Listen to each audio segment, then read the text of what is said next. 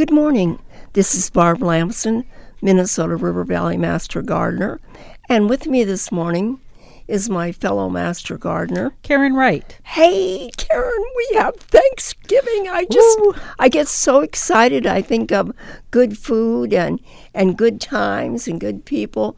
But it seems that this year we're shrouded in a cloud of bad things that are happening in the world. Mm-hmm. And each of us maybe needs to sit and think about how thankful we can be that we live in a country as great as ours and we have the food that we need, and maybe find a way that you can help someone locally. Absolutely. You know, my family and your family, we were chatting a little bit, talking about some of our traditions, and we always had somebody over for Thanksgiving who maybe didn't have any family, maybe they were widowed or they just were a bachelor or something like that. And that was a regular thing at our table. So growing up, it was just a part of what we did. We'd have this great Thanksgiving meal. You have plenty of food and you'd say, hey, come on over. And we've just done that forever. And we still do that to this date in my own household. Yes. You know, that's what I grew up with too. Mm-hmm. And we very often there was a bachelor and Mom would invite them. And it was fun. Sometimes we'd play cards afterwards. Yep. And we just had a great time. There was always plenty of food. And so for our family, Thanksgiving was about sharing what you had. And I think it's easy to get away from that and just start thinking maybe it's your own very select family, and you forget that there are those people in your neighborhood. But you know, when you have other people over, it always makes it more interesting because your topics of conversation are always going to be more lively when you bring in an extra person. So I'm just saying that's one thing. But you know, let's say you're not having anything at home. You could go out to like our Echo Food Shelf. They offer Thanksgiving baskets which contain turkey or ham and other food items to complete Thanksgiving meals. So maybe you want to give to help them be able to share those. And that service, by the way, offered the week before Thanksgiving. And I know our church helps at places like Connections with the homeless shelter and those sorts of things by serving meals. So if you're able to give, I think it's a good thing to do. I absolutely agree. And you know what?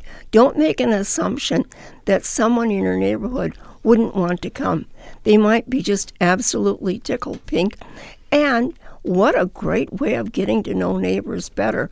I'm not talking about doing a whole group of people, but if you can take one person or two people or whatever.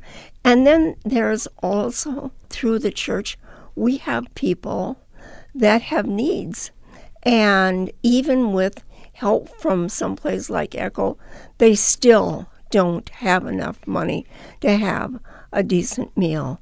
So if you can make a gift donation there, that's a good idea too.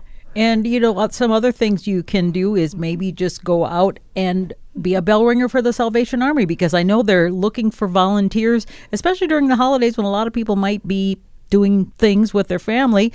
They have that need to have people bringing bells, for example, and sign up, and you could help. That's great. Which goes on to spread more giving beyond. I'm always amazed by the size of the budget that they need to meet the needs of people.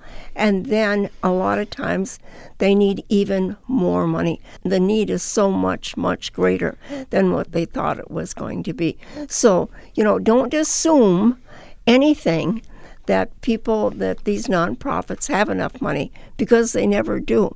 And hey, you know what else I thought about, Karen? I thought about our friends, the dogs. You know, okay. If you can go to a shelter, maybe you can.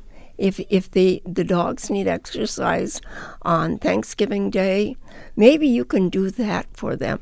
Maybe there's some way that you can help out. Well, you know, the Greater Mankato Area United Way had a neat thing earlier this month. They said, start saving a little money every day, put it in a little box or something, and then at the end of the month, you'll have this more amount to give to somebody in need or some organization in need. Yeah. And I thought that's a great way, because that all adds up. So all of that can be something to help others. You know, especially with young children. Right. If they're getting some kind of an allowance, to ask them if they want to do that. They're absolutely thrilled to death. Well, we hope you'll have just a wonderful and blessed Thanksgiving. and that you have something to share with other people too. This is Barb Lamson along with Karen Wright. wishing you happy Thanksgiving.